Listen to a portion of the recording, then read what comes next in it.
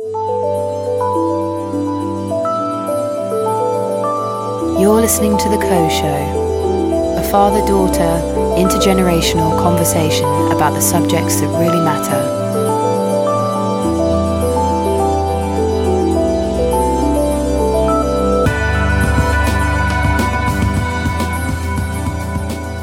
Welcome to episode 15 of The Co Show, the only podcast on the planet where a daddy and daughter discuss important topics from opposite ends of the generational spectrum. I'm your co-host, Tony Co, Big Tone, podcasting today for the first time ever from the truly beautiful rural English village of Elmley Castle in the Cotswolds. As ever, I'm joined today by my supremely talented co-host and daughter, also Tony, Little Tone, podcasting today from her home in Hastings on the south coast of England. What's up, Little Tone? Do you know that all of my friends actually call me Big Tone? Well, no, they can't do that. So I'm afraid that's intellectual property stealing. You might have to be Senior Tone. No, definitely not. No, I'm not having that. Yeah, I'm good, thank you. How are you? Yeah, really, really, really good. So happy to be having got the move out the way and come to this. I just marvel every day at the beauty of this place. Just love it here. I hope it's not going to wear off ever, this feeling, because I really It won't. Really am loving it. Can't wait for you to come and see it. And if any of our dear listeners would like to hear us discuss in some intimate detail the move out of London, the escape from the big smoke to this beautiful part of the world, then that's covered quite extensively in our previous episode, which is episode 14, Big Tone's Escape to the Country. But today... That sounds like an Enid Blyton book or something. It does actually. Yeah.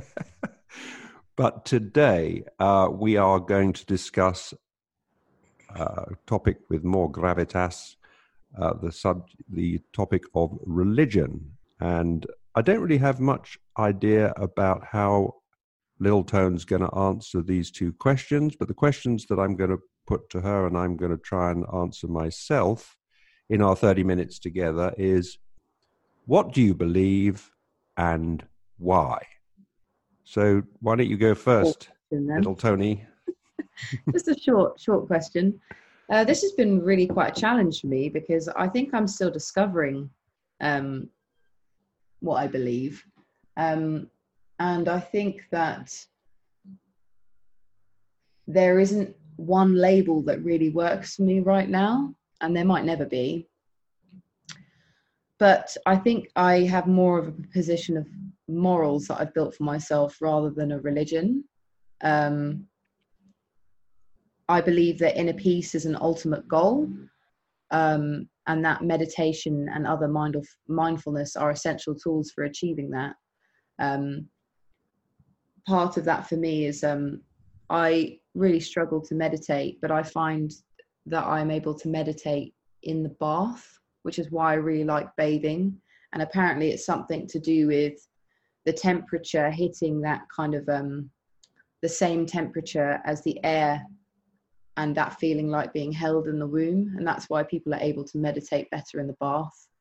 But also through walking, which I know is really important to you. It is very, very. But I don't want to interrupt your flow, but I wanted to sort of get a bit more focused. Do you have a theory as to why we're here? Well, I was going to get to that. Okay, go for it. My flow, actually. It's a conversation. Yeah. Okay, well, let me try coming from another point. I think that my belief systems are most in line with the label Wicca, which I've spoken to you about, which is a movement based on the reverence of nature. Sorry that I keep looking down, but I need to look at my notes. That's fine. I find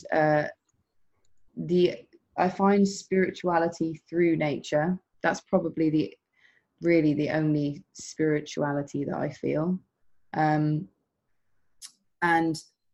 Wiccans loosely have the code, if harm is done to no one, then do what you will. But Wiccans believe in meditation and participate in rituals throughout the year. They basically celebrate the changing of the seasons. And that is all about the birth and death of all things natural. So you have like 8 Sabbats through the year, and they symbolize different, the changing of the seasons. So basically you start with the birth of plants and wildlife, and the warmth, and as you come into summer, it's about fertility. Is that the same as paganism? It's I would say that its origins are in paganism, but actually I think Wicca was born in the 30s, so it has changed slightly, but it's the original belief system is paganism. Does Wiccanism, is it Wiccanism? It's just called Wiccan, yeah. I would be a Wiccan, but it's called Wicca. Okay. Does Wicca have an answer to the question or a theory as to why we are here? No, it's very similar to pantheism. Yes, because pantheism, I was interested in pantheism because when I lost my belief in the Christian God, which I think is the God that most people in our universe, meaning you're in my universe, not the universe in general, believe in, if they believe anything. When I lost my belief in that faith, I was struggling to find what I did believe. Rather, like you said, I'm still trying to find an answer to the question, and I don't have an answer to the question either. And I read about pantheism, which is really, tell me if you think differently, but really pantheism is looking at nature as God, as the higher power. Yes, I mean, I studied pantheism when I studied John Keats, who is one of my favourite poets. He was a pantheist, and he used to write odes to nature and stuff like that. Ode to a Nightingale is a favourite of mine. And it is basically an anti-religion. It's not a religion. There's no deity or God, and there's no need to know why we're here, or no need to ponder our existence and if there's a bigger meaning. It's just about the appreciation of nature. So is that, because perhaps we should have started with the definition of what we understand, what each of us understands religion to be. So is your definition of religion the theory as to why we're here? No. Okay, what would be your definition? I think my definition of religion would be a set of, tenets that we decide to live by. Isn't that a moral code? Yeah, I think that's, for me, I think that's what religion is. Well, because obviously sorry to interrupt. That's an important component of a religion, and I think the difference between believers and non-believers, I fall into the latter category, is that the religious believe that the moral code, as you described it, comes from God, and that we are incapable of living a moral life without the rules, if you like, the rules to live by that have been set down by some God. Yeah, and I think I believe that the moral code comes from nature. I don't. Well, I suppose you might say it's nature because human beings are part of nature, but I think the moral code comes from us deciding what is the best way to live for all of us, for the common good, for the well-being of all. So, and it's not as though the rules that we have developed between us are fixed. You can see them changing all the time. Think of gay rights, for instance.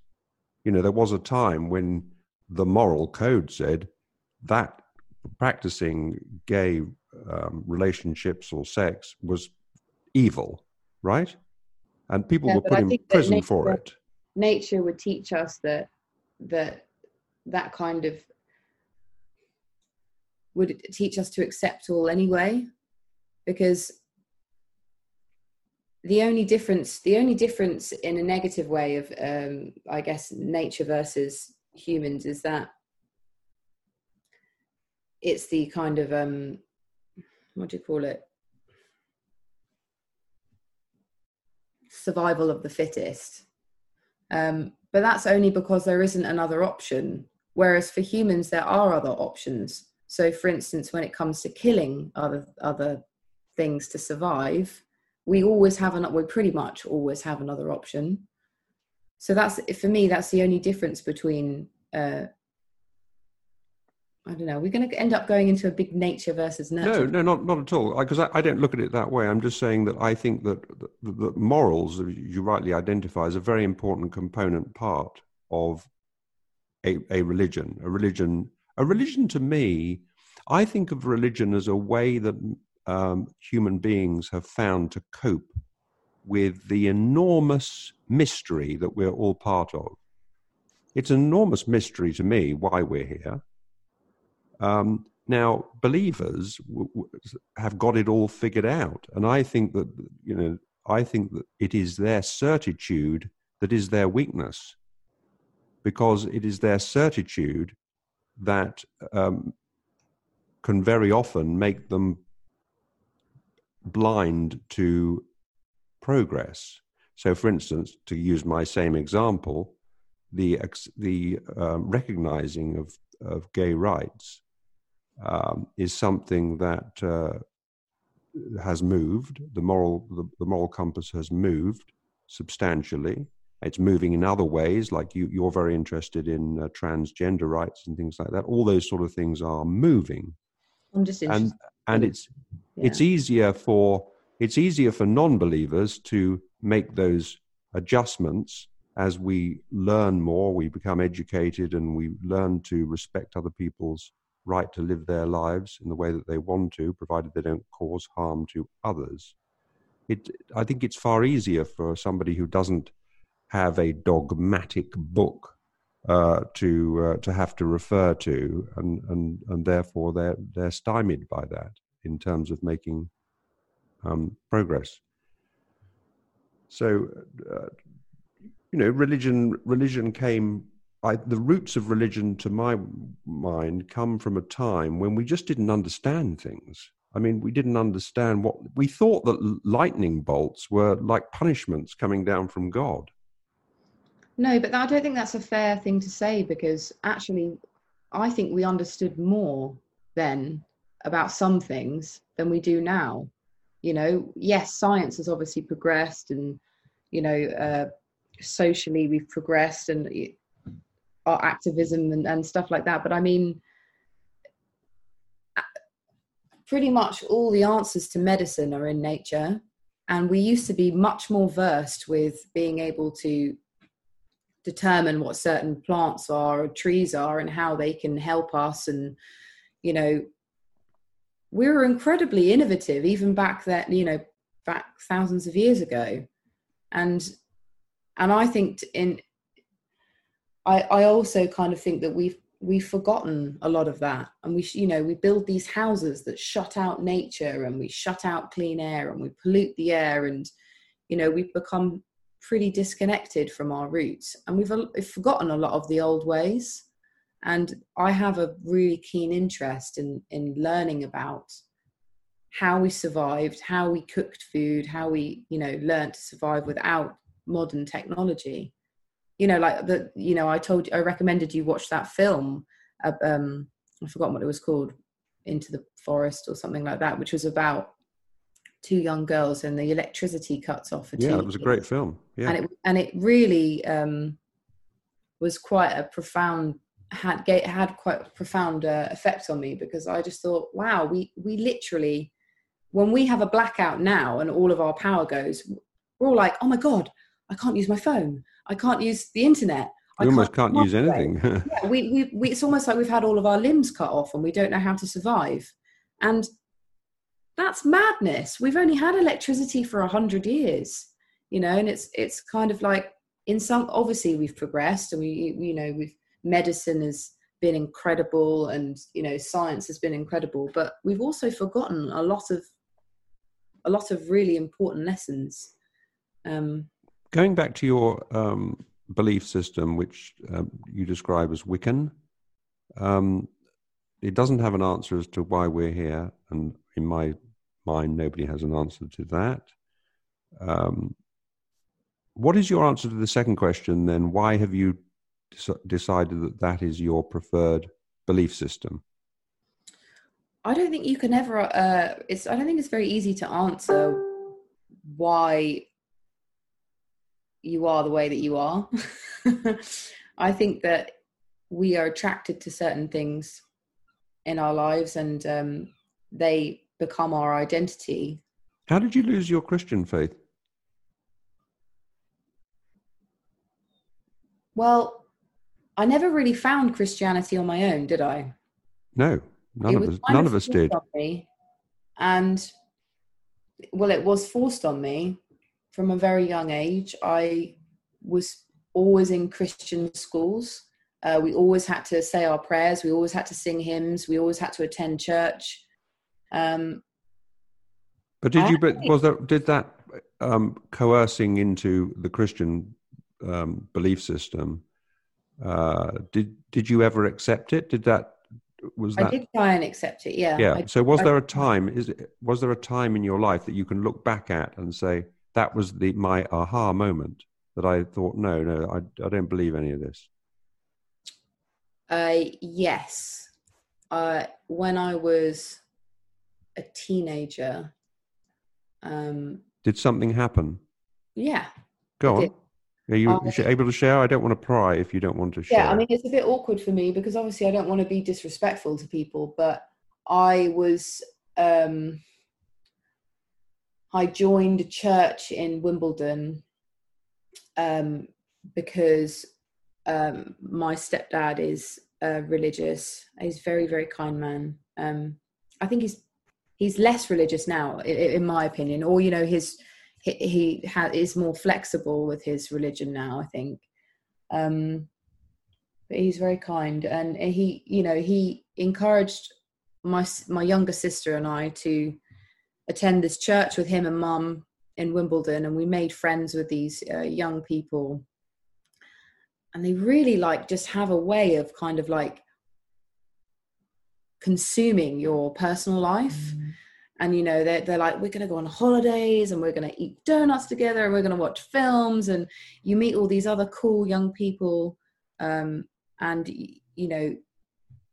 it's very easy to be attracted to the lifestyle because there's a very warm community feel around it.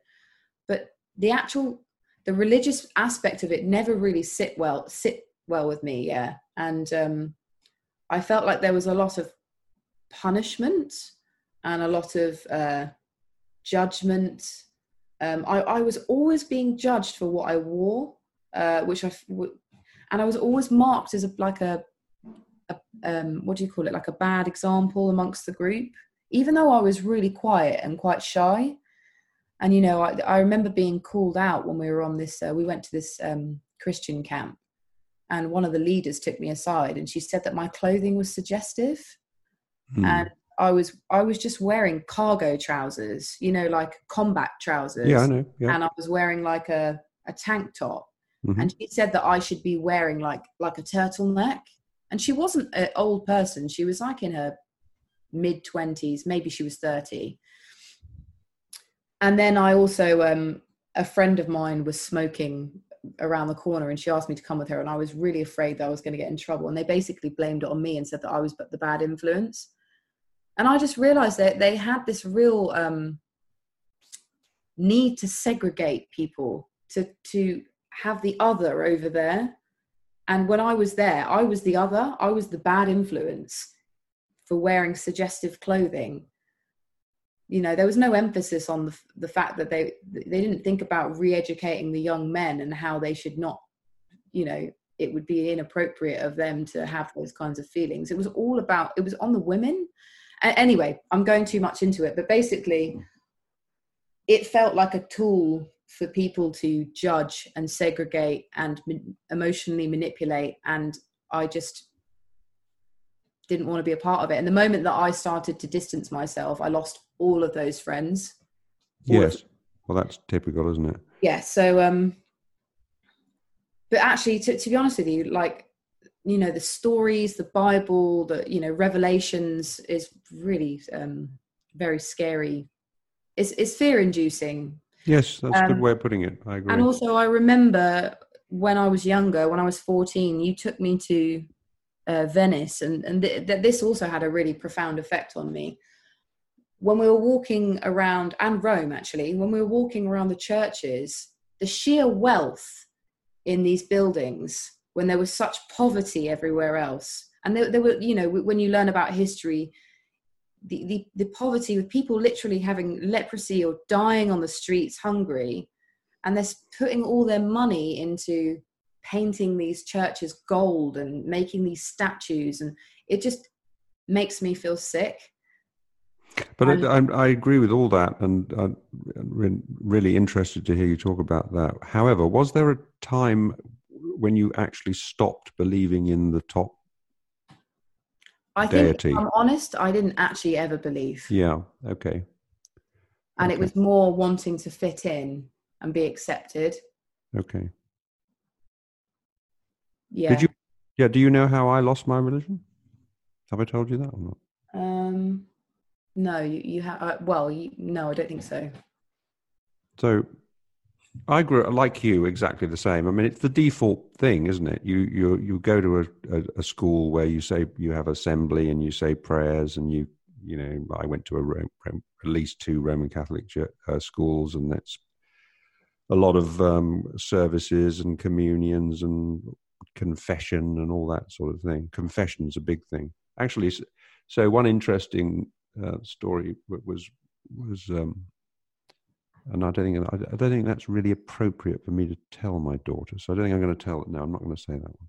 Okay. But what actually, what I was very much, I had no doubts at all. It was a default position. There was certainty that, you know, there is a God. It's a Christian God. That's the only one. Stop. And yours was Catholicism, though, right? I was brought. Yes, my parents were Roman Catholic, and so I was brought up that way. I actually ended up, the school I went to, Claysmore in Dorset, was in fact a Church of England school, but the school that my father put me down for, even before I was born, because it was so difficult to get into, was a Roman Catholic school in Weybridge, very big Roman Catholic school in Weybridge called St. George's College. I absolutely hated it there. Absolutely hated it. But that didn't put me off. That didn't make me doubt the religion, really. I just still went on. And in fact, I don't know if you remember this, but I went through a time when I was living with your mum, and when I was searching for some other kind of religion, but I never doubted the existence of God. Do you remember that? We went and discovered there was a time when we went to a different church almost every week. Yeah, no, I feel like I do remember. I don't think that's how we good. That's how we discovered the coin. Do you remember? I don't know if you remember. Coin in Woking. Yeah. I mean, that place scares me. Well, me scares me. Me too. But you know, at that time, I was really on a mission to discover where was the right place for me, you know, to worship the Christian God. So then of course, after that, went through, you know, difficult divorce, as you know only too well. And the darkest time in my life was when I couldn't see you and your sisters. And that was the time, because I went through, I hit the rock bottom I was depressed about it. I didn't see a way of improving the situation. So I decided to do something that I rarely did, but I decided to go and pray. And I went to a church in Kensington, 15 minutes walk from where we lived. And I went into the church and I prayed.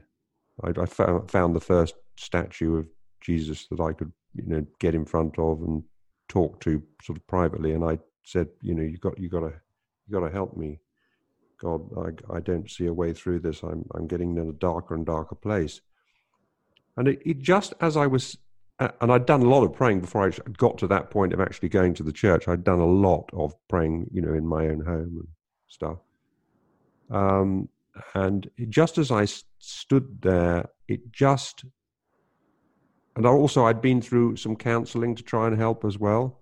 And so I was sort of in a contemplative mood. I was in the right frame of mind to sort of question things. And suddenly it just hit me.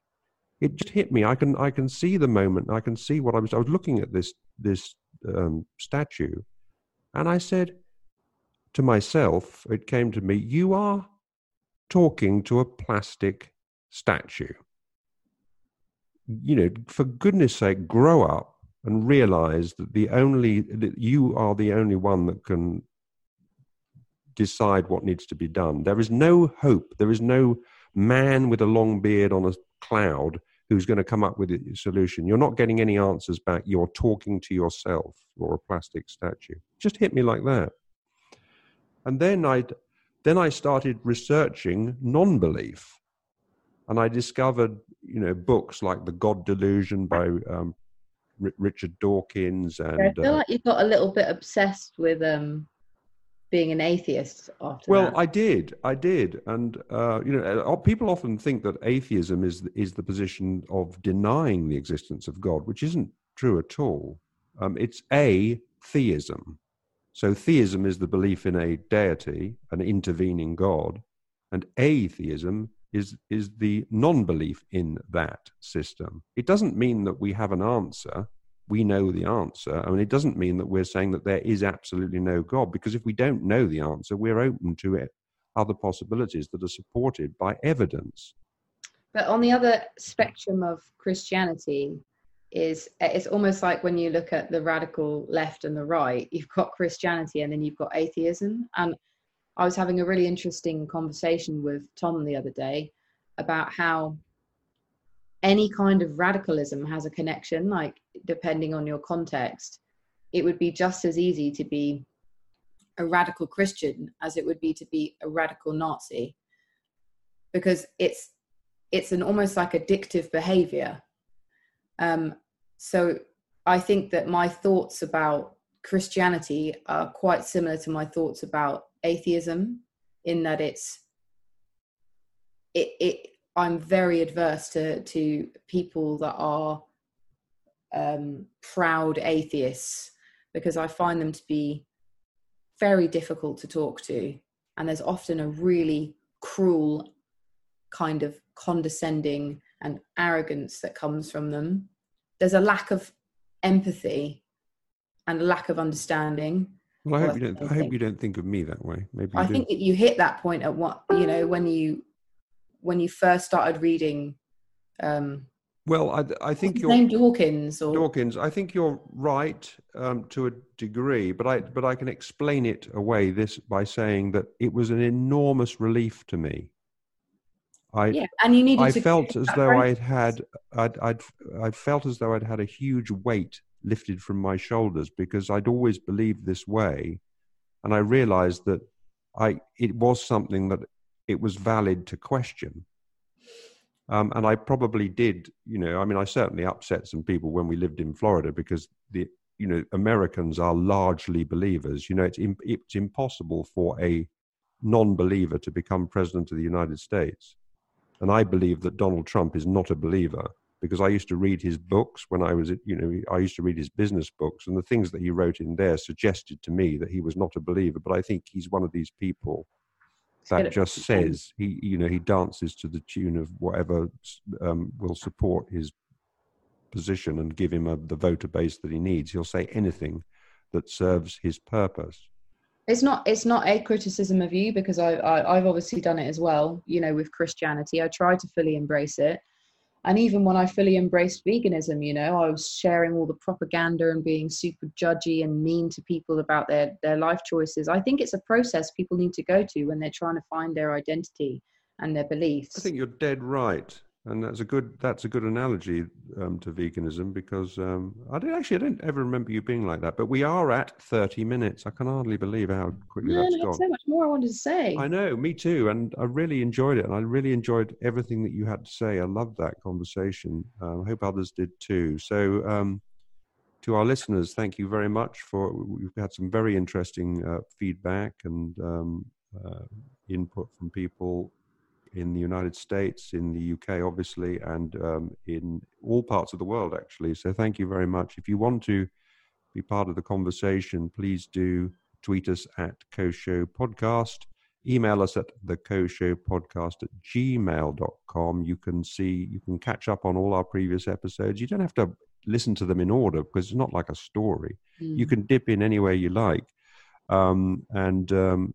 You can find all of those at www.tonywithayco.com. That'll take you to our Buzzsprout platform. We are also on YouTube, and you can see us recording this weekly podcast.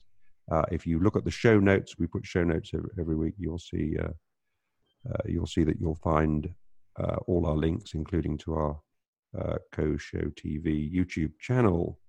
And also, we now have a Facebook page, the CoShow Facebook page, and you'll see that we're starting to put some images on there that go along with what we're discussing. So the big move out of London, you'll see on lots of, because I'm absolutely obsessed at the moment with the new village that I live in of Elmley Castle. You'll see that I've put lots of photographs on there, and I even did a little video to tell you about what we were going to discuss in this episode 15. So do look at our Facebook page as well.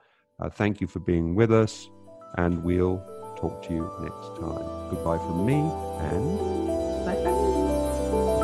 bye-bye.